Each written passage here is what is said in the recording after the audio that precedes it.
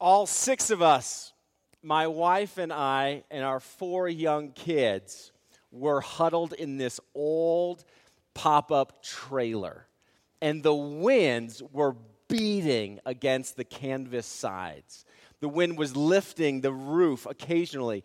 And the storm that was projected to be there that night had finally arrived. 70-mile-an-hour winds in a 2006 Jayco camper.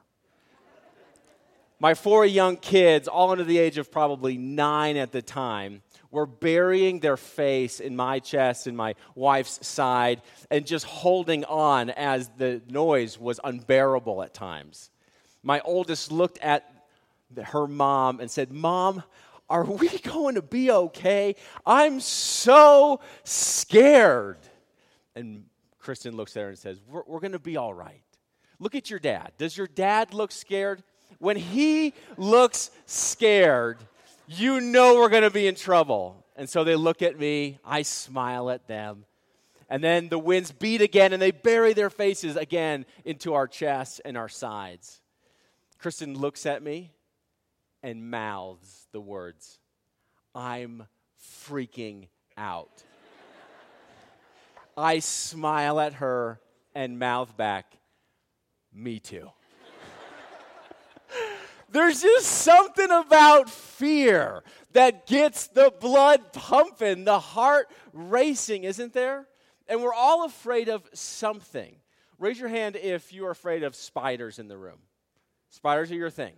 How about snakes? That's what it's for me. I'm just terrified of snakes. Okay, now, don't lie. We're in church. You can't lie when you're in church. Raise your hand if you're scared of social settings. Yeah. Public speaking. All right. So we have some fears. And if we were to continue this conversation over lunch, we could talk about more of your personal fears. Maybe they're a bit too personal to share in a large group setting. Fears of being accepted, fears of having enough, being enough, fears of the future and uncertainty. There are things that produce fear in us. Now, fear is a God-given response to a perceived threat. There's something that happens in our body that God wired to happen in our bodies. So when we see that something that we're afraid of, and we have this visceral response, and there's a physiological chemical reaction happening in our bodies where our brains are now suppressed with our hunger and our appetite, digestive systems are suppressed in case you have to run for a long period of time, your senses of what you hear and see and smell are all heightened. Those are God-given, God-designed mechanisms in your body to keep you safe. So that when you experience something that causes fear because it's a real threat, you can then act in response to it to preserve life. The question is, what are the consequences of that same system when it doesn't turn off? When you live in a constant state of fear. Maybe it's a low-grade sense of fear, but it's persistent. Health experts will call this chronic fear. And there are some detrimental consequences to your body when you exist in chronic fear. Here's some things that happen when we live in chronic fear. They say constant fear can short-circuit the response paths in your mind, thereby making it more difficult to regulate fear and make you feel afraid most of the time. So our fear systems should elevate when something is threatening us, but when that threat is gone, those fear systems should come back down. In chronic fear, it's as though you're in that system all the time. Persistent fear can cause headaches to become migraines, nervousness to become full-on panic attacks. They say, in some cases, fear can tamper with brain processes responsible for regulating nonverbal cues, emotions, and how we usually react to the information presented to us. This can affect our decision-making and result in increased emotions and impulsive reactions. Persistent fear can change how we act and behave towards those in our surroundings. So you go from a person who makes decisions logically, with discernment and wisdom, and now all of a sudden you're making decisions a bit more impulsively, with rashness, things that don't seem logical to others who are watching your life. You start purchasing things, spending money, saving money, doing things in your life that you previously didn't because you're living in this persistent state of fear, concerns, anxieties. This is why some of us have toilet paper in our basements. This is why over the last 2 years, perhaps you have bought something that you normally would never have purchased before, or you've purchased more of something than you've ever purchased before. Because the ingredients of fear can be things like threats of your well-being, your health, your safety. It talks about the other ingredients of your securities are, is there enough to go around? When there's a scarcity of items, that can produce fears. When there's uncertainty, when you have a very predictable life and schedule, and now things are a bit more uncertain, things seem to be out of control, fear shows up. Those are the key ingredients, I think, of the world you're currently living in. I think those are the key ingredients that perhaps we didn't recognize before, but the scarcities, uncertainties, the threats of something on your well-being persistently is the world you live in. The question is, how are we dealing with our fears? We have to recognize how we're dealing with our fears. Because some of us are now spending, moving, choosing out of this thought process that's more irrational than what we really want, and maybe we don't recognize it. There are some, maybe it's even in this room, that have made purchases this year out of fear. Perhaps some in this room, this was the year that you purchased your very first firearm because of a state of fear, uncertainty. And so what do we do with it? Well, some of us in this room say, well, that just sounds like a conversation you should have with a therapist, maybe a counselor. Why are we having that conversation here in this room? It's church. It's because you are a bipartite being. It means that you're both physical and spiritual. And so if you go seek counsel in these areas, and that person only addresses you as a physical being, their helps for you will be very limited. Likewise, if you go seek counsel from a spiritual advisor, and they only treat you as a spiritual being, their helps, likewise, will be somewhat limited. But when we open up God's Word and we come to church, God treats us as a whole human that is both spirit and flesh. And so this is the very place you want to have these conversations. And so we're going to look at an episode with two characters in it.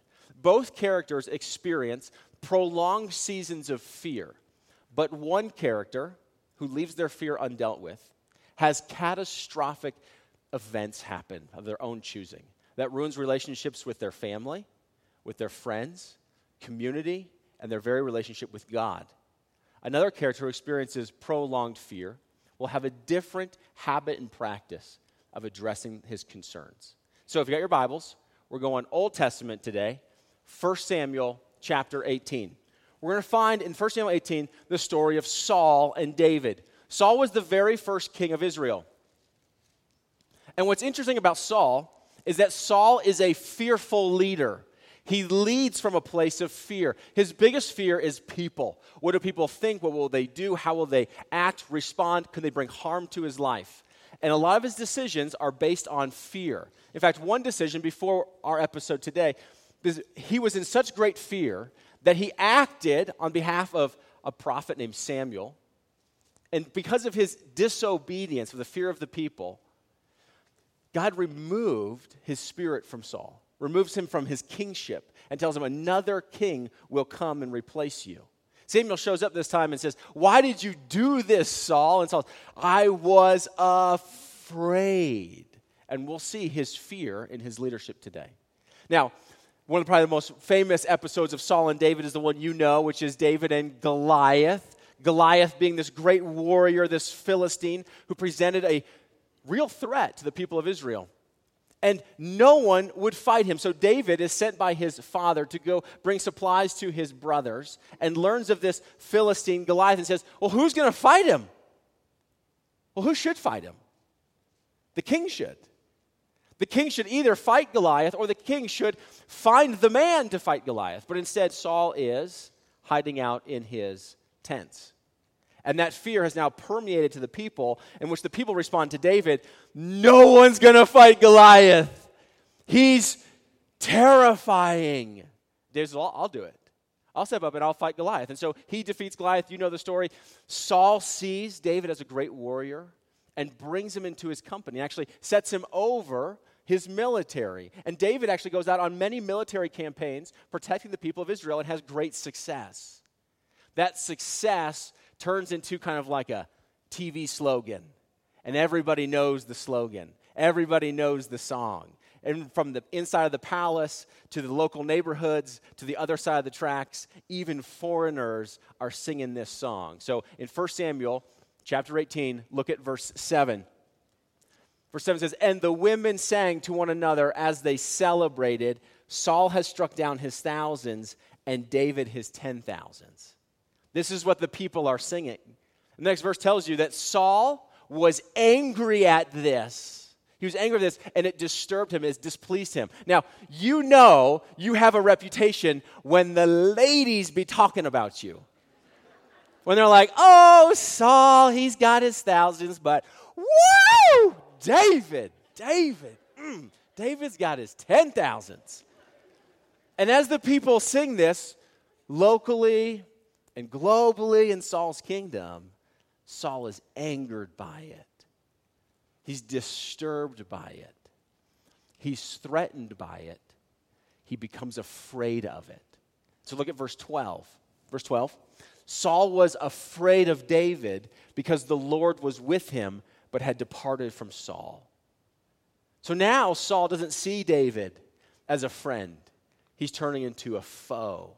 Even though David is a servant out doing these battles for Saul, he sees him as a foe. Look at verse 15. And when Saul saw that he had great success, that's David, he stood in fearful awe of him.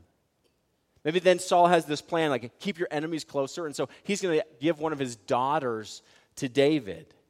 And that doesn't go well because his daughter's heart goes to David.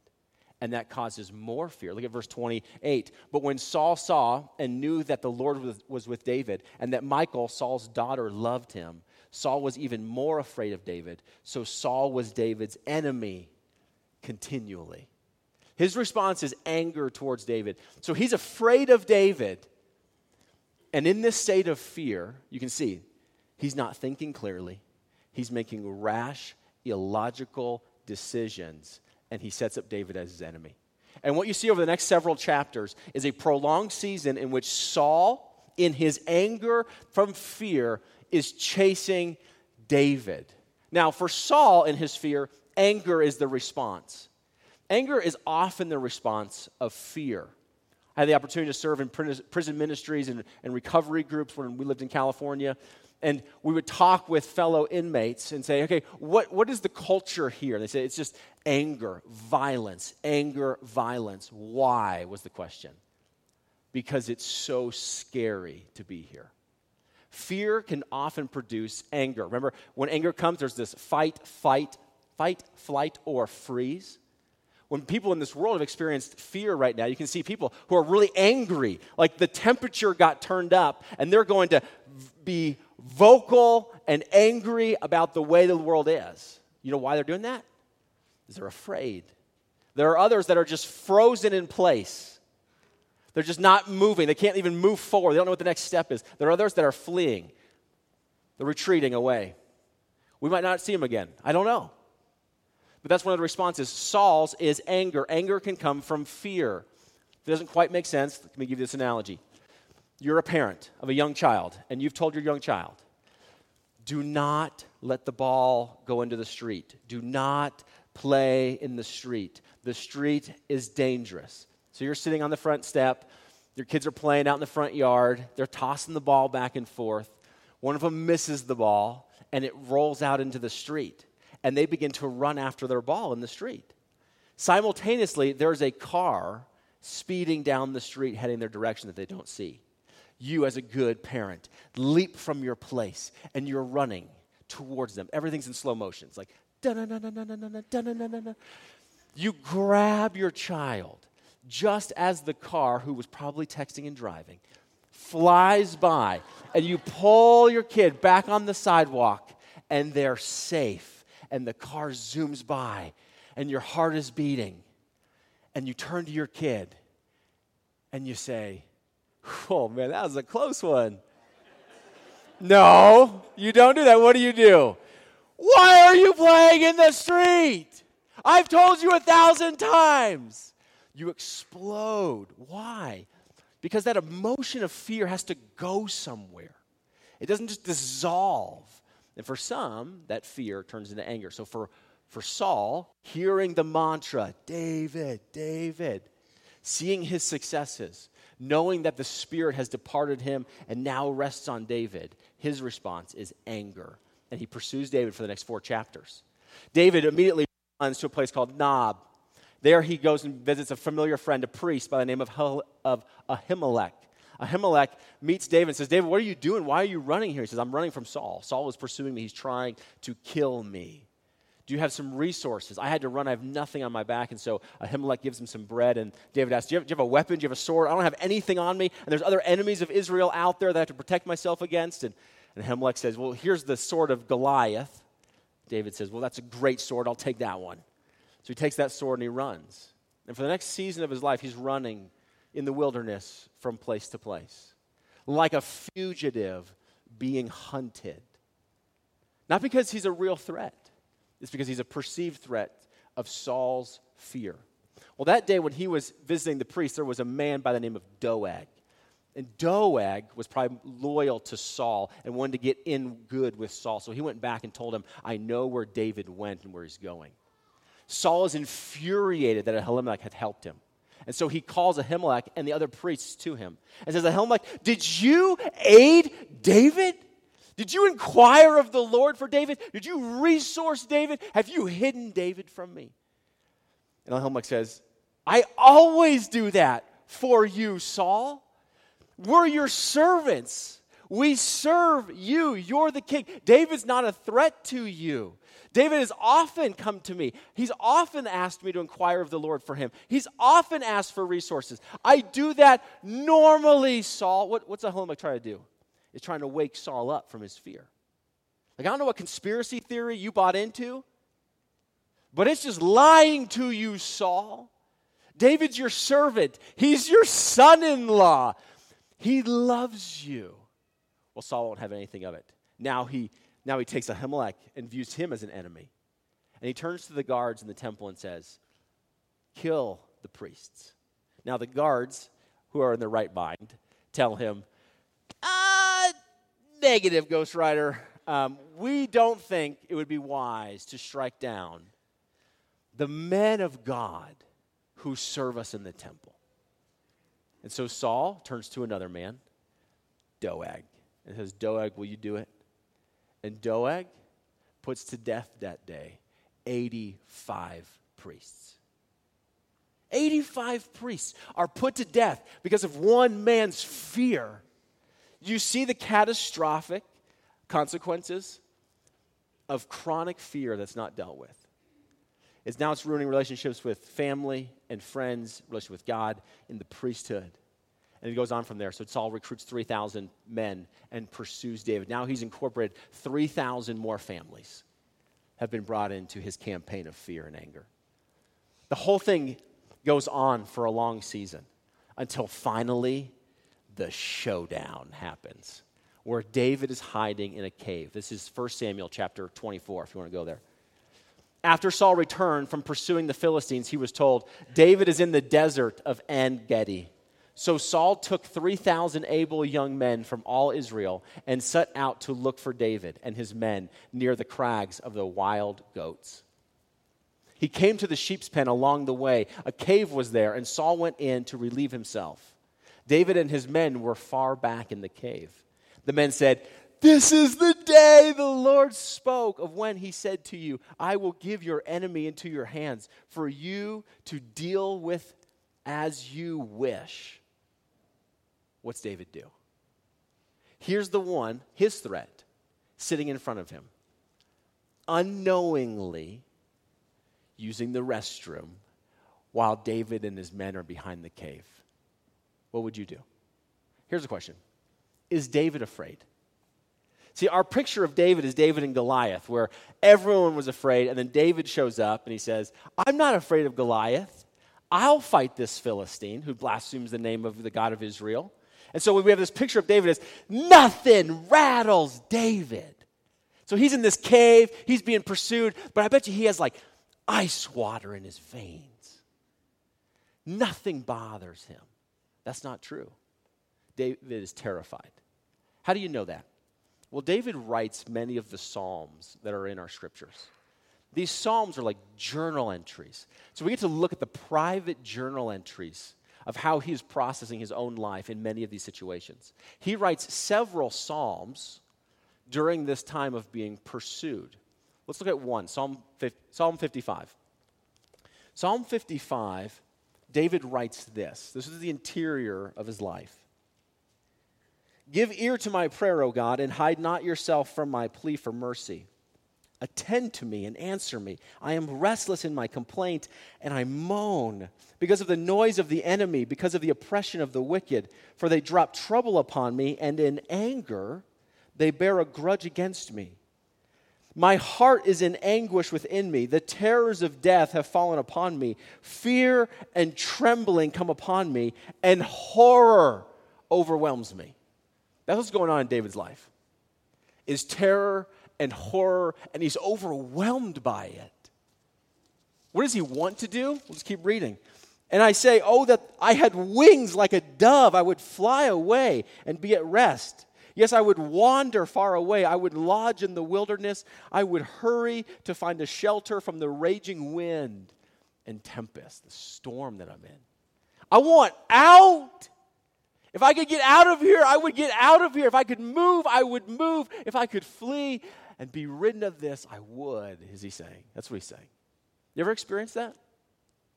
You ever experienced that in life where you just say, I'm done. I want to be done. I want to leave. I want to go find an Airbnb in the mountains and just get out. I don't want anything to do with this anymore. I'd go find myself a mountain hut and leave life behind. If you've felt these things, if you've been afraid, you're not alone. David feels these things. See, there's something in us, I think, as Christians where we think, faith over fear. I mean, we all bought the shirt in 2020, faith over fear. And it's good to know that faith is not incompatible with fear. Like David has great, great faith, and yet he experiences these fears. He's honest about it. And so if you've experienced these things, if these are things that have been in your mind and in your heart, you're not alone. So what do you do with them? Well, here's what David does with them. And I would encourage you to follow a similar habit to preserve your life and others. The first is this. You complain. Isn't that nice? You get to complain. Go back to verse 2. Attend me and answer me. I'm restless in my complaint, and I moan. I'm just complaining here. Complaining is where you just lay out your griefs and your sorrows, your pains. You're really just laying out your discontentment. Like, this is the hand that I have right now, and I do not like it. You complain. God is a big God with a broad chest in which you can go to and beat on with your concerns. You complain. And you complain as it really is. You don't pretend like it's all fine. The other thing David does is he names what he's afraid of. If we were to continue to read in Psalm 55, he doesn't say it's an enemy. He says, if it was an enemy, I'd just do away with it. I'm not afraid of enemies, but it's my friend who's turned on me, the one I went to church with and worshiped with, my companion. He pursues me.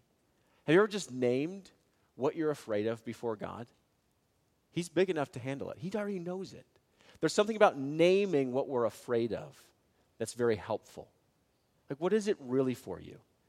Where you say, God, I really am. I'm afraid of getting sick. I'm really afraid of getting somebody else sick. I'm really afraid if I have enough resources. I'm really afraid of what tomorrow brings. I'm really afraid of the political turmoil that we're in. I'm afraid if this group of people has persuasion and authority in our country, where the country goes. I'm afraid. That's what it is. I'm afraid of what teachers are teaching in schools. I'm afraid of what people are saying in my local community. I'm afraid of what the church is or isn't doing. And you just say, this is what I'm afraid of. That's what David does. He opens with a complaint. Now, he doesn't just complain and leave.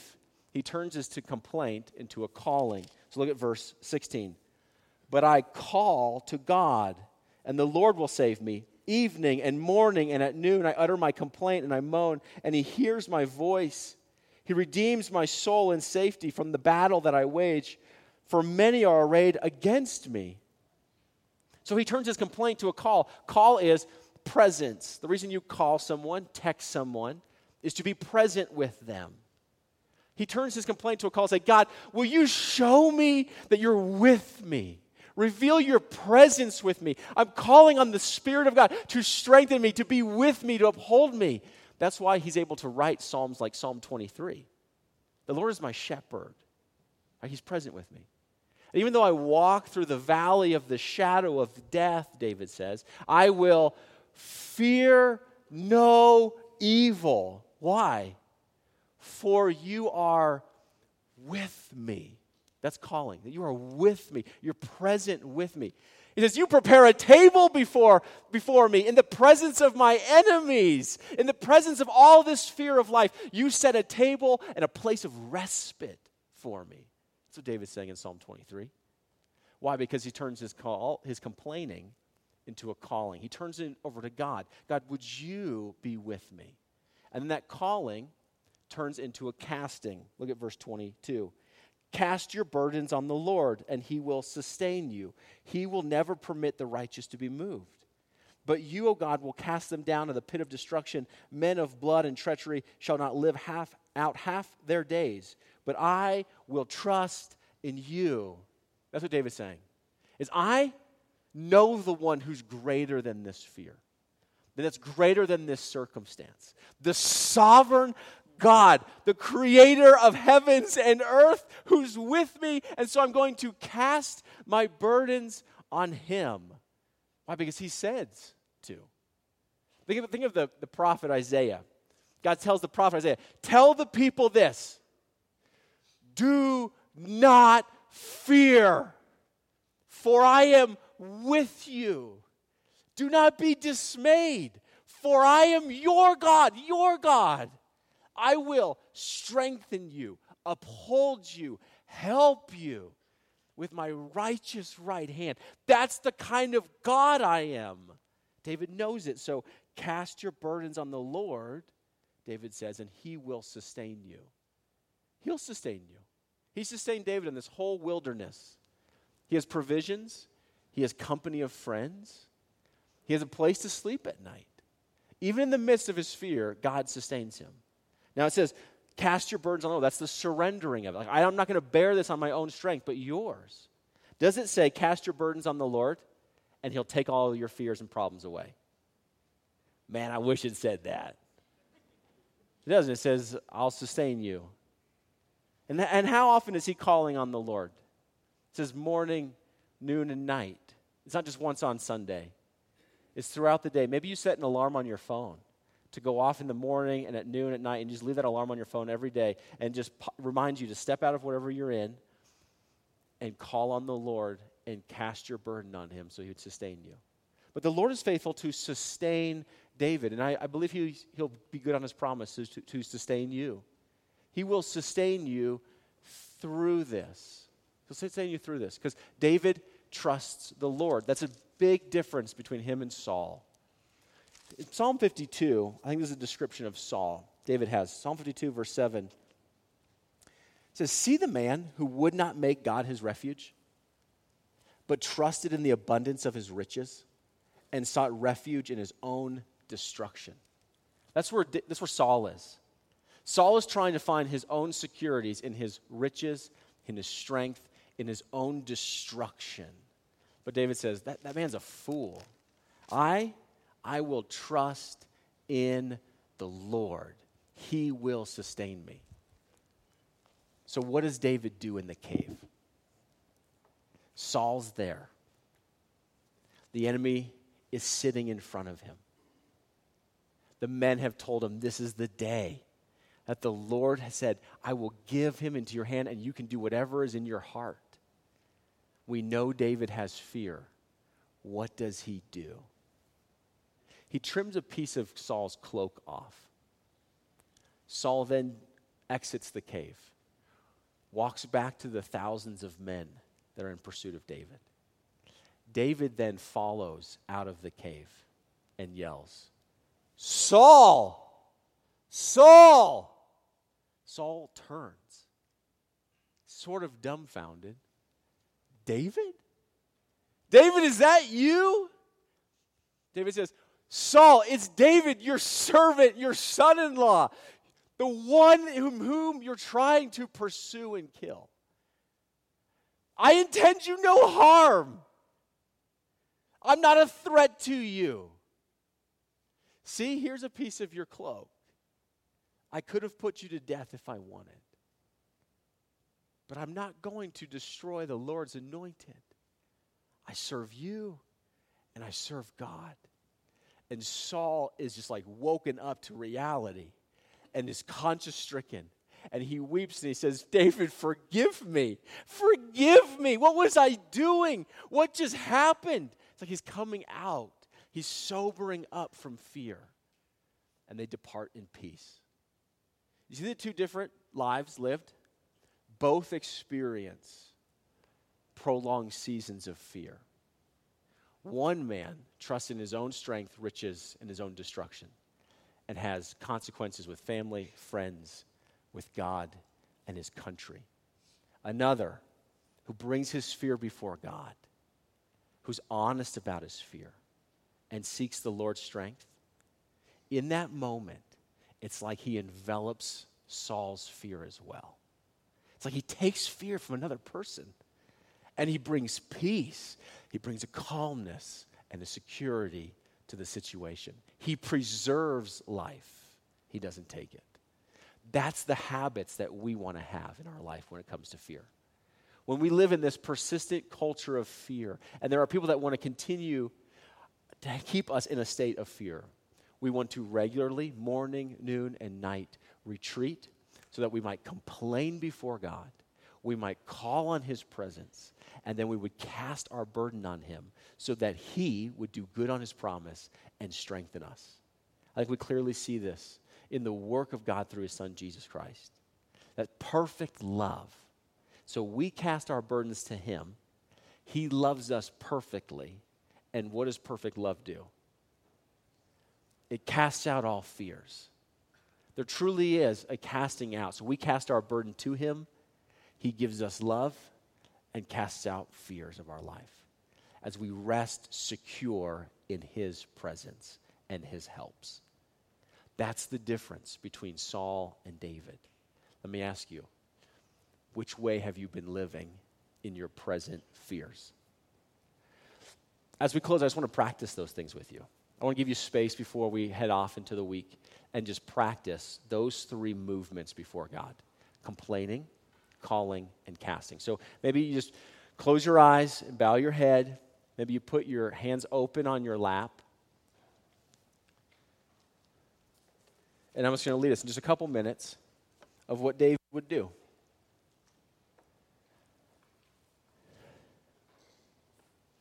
Father, we come before you to complain about the realities that we're experiencing, and to express that we are afraid of something. Now tell him what you're afraid of. What is it for you?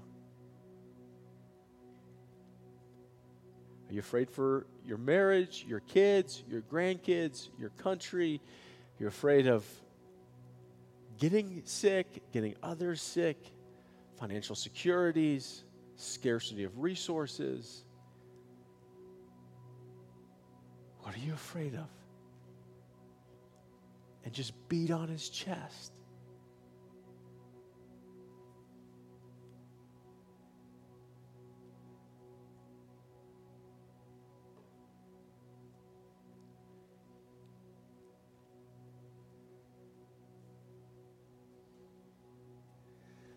Now we call on you to be our present help, to be with us in these valleys, to be with us in despair, to be with us in our fear. We call on you, Father, to reveal your presence to us. Father, I pray for the women in this room and the men in this room. Would you reveal your faithful presence with them in the past 2 years?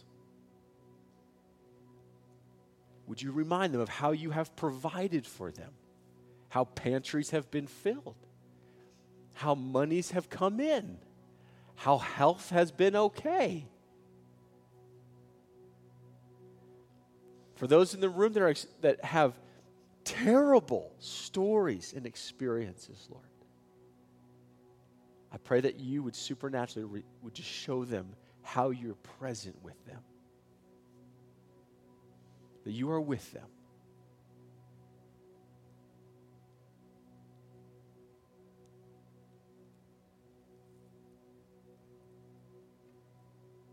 Just call on him. Keep calling on him.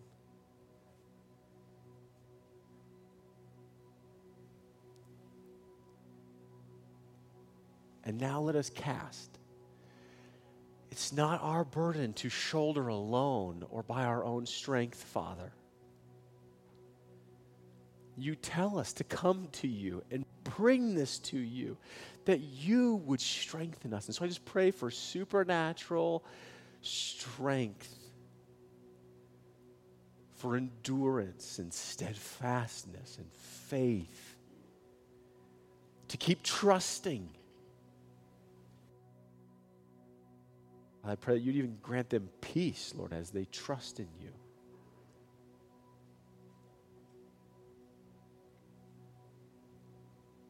Will you hold them in your righteous right hand?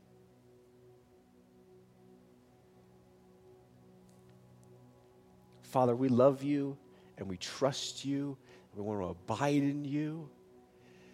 And fear is not incompatible with our faith. And so teach us how David dealt with it. That we would not cause harm to ourselves or to others, but that we would be agents of peace. Father, give us courage that would allow us to make steps, as David did, towards risk. Give us courage to move towards risk because we have our confidence in you. It's in your name we pray this. Amen.